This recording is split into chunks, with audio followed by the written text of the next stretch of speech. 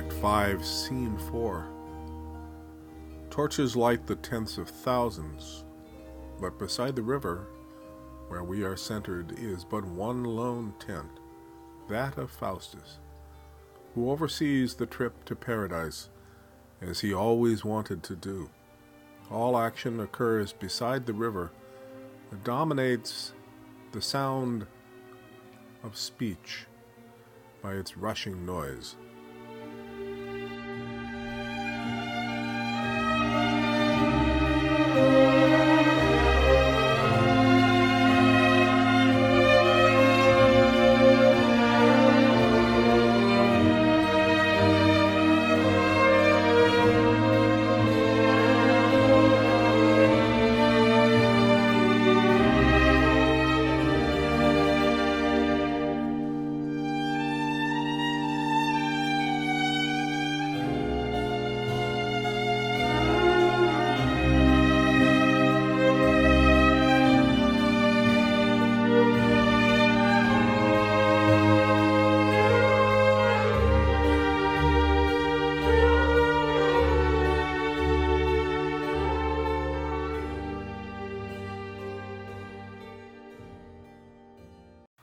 In the Bible's legend, it is conveyed as sacred, ordinal geography is mapped, though incomprehensibly impossible.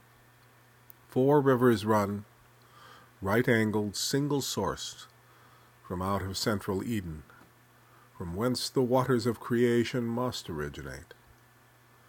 The Euphrates and the Nile, the Ganges, and what we call the Danube today. The Ganges, where Faustus stood, rose beyond falls and cliffs at heights that no man ever climbed or dared.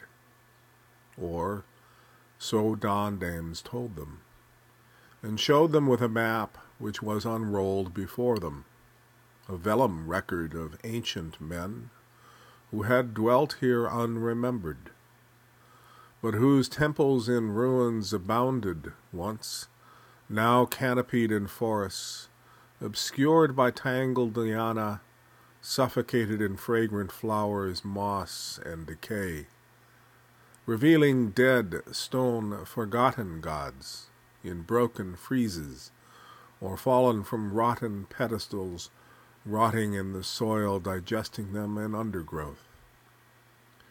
Revealing runes, as those this map revealed, a writ in ornamental script, glyphs of animals, faces in its letters, which Don Dames claimed he could divine. But Faustus was suspicious, and he thought Don Dames had invented what he had read. First, he offered salutary warnings and advice, how seekers should not seek, how virtue does not absolve. It's what is told to everyone who wants what he can't obtain.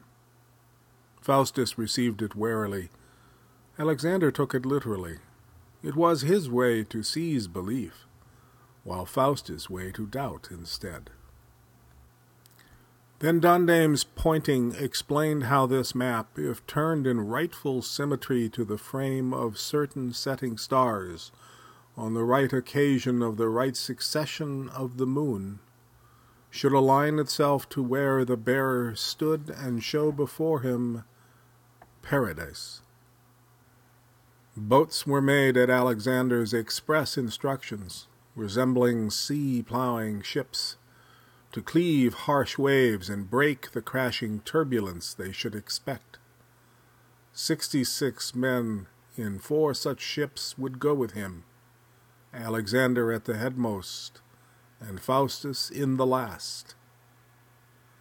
Provisions were collected, supplies for harbinger and habitation, for drought or monsoon, for peril, plague, or siege. Propitious and advised, they must abide the moon. The rightful symmetry of stars should appear, and the map steer the bearer to what is hidden, both traveler and companion. A travel in time to a place unknown, until 1½ moons are done, and then, as foretold, a moon shines onto a gate or portal which rightly opens. So passing the fabled 40 days and 40 nights is in the rhythmic biblical phrase a voyage perfected on its perfect span.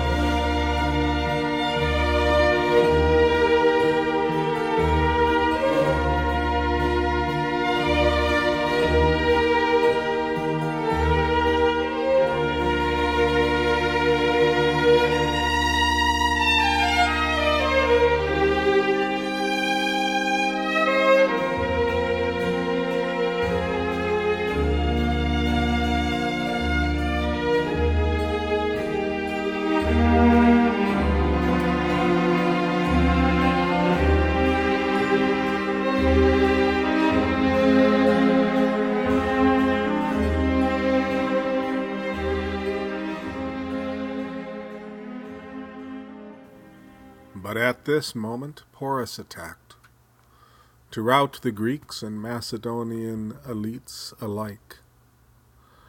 And even those in Alexander's camp of cousins rebelled, wearied of this war, which was unending. A decade passed in constant conquest, youth spent. They wanted to go home. They'd had enough of death.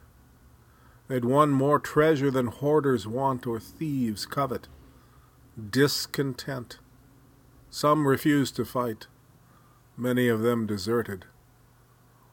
Some small cabal, the legends intimate, secretly plotted to unseat Alexander, or else to murder this one whose slakeless thirsts, whose craving and ambitions, anguished in the ignominy of such defeat. It gawped like death itself before him, unacceptable. Alexander raved. He raged on Porus' victory. He angrily demanded a brutal vengeance. Though all his soldiers, the whole with the wounded, begged him to retreat, he was resolute, and ordered them to attack Porus. Without stratagem or purpose, the assault was rash and a sorrowful defiance, wanting without hope like a widow's weep, like a child's hand lifted to stop a wind that surrounds him. Without a passion to kill, the will to war is weak. Against their walls they broke, against their opposing force, and stopped. They froze, looked back, to see how many companions had fallen, or dismayed, or failing, or running away. Alexander urged them, shouting, and he himself had leapt atop the enemy's bastion stone wall, attacking it alone. His shield thrown across his back, he heaved himself into their camp. It was folly, but it was meant to incite his men to rally. But surrounded, nearly slain, the few who braved to follow him rescued him and withdrew him, lame and wounded by a poisoned arrow. Feverish with infection and wounded, confined to bed, he sued for peace. His army quit, his mortality taunted. As history is told, as Faustus himself told it, Porus was not the victor, but had surrendered, and Alexander granted him his own domain as liege to him. Like most that's told for history, what's told is schemed. Look for the conceits. Ask always who's writing, for whom, and why. The end of Alexander's world had come. He who had sought the world's end had met his own end first, it seemed. Yet one last conquest should pend, the assault of paradise, taking Eden. And when that propitious moment came, when no moon shone and it was time to launch his ship and master his fate, Alexander failed, sick and afflicted still by his unhealing wound, and must delay. Faustus went to Dandames for himself, to ask if he may be given a boat of theirs. He should go alone. Knowing Alexander's destiny, he must not forsake his own. Alexander, hearing this, contrived to grant him half the fleet and half his crewmen, provided that his Macedonian lieutenant should lead, and Faustus follow his command.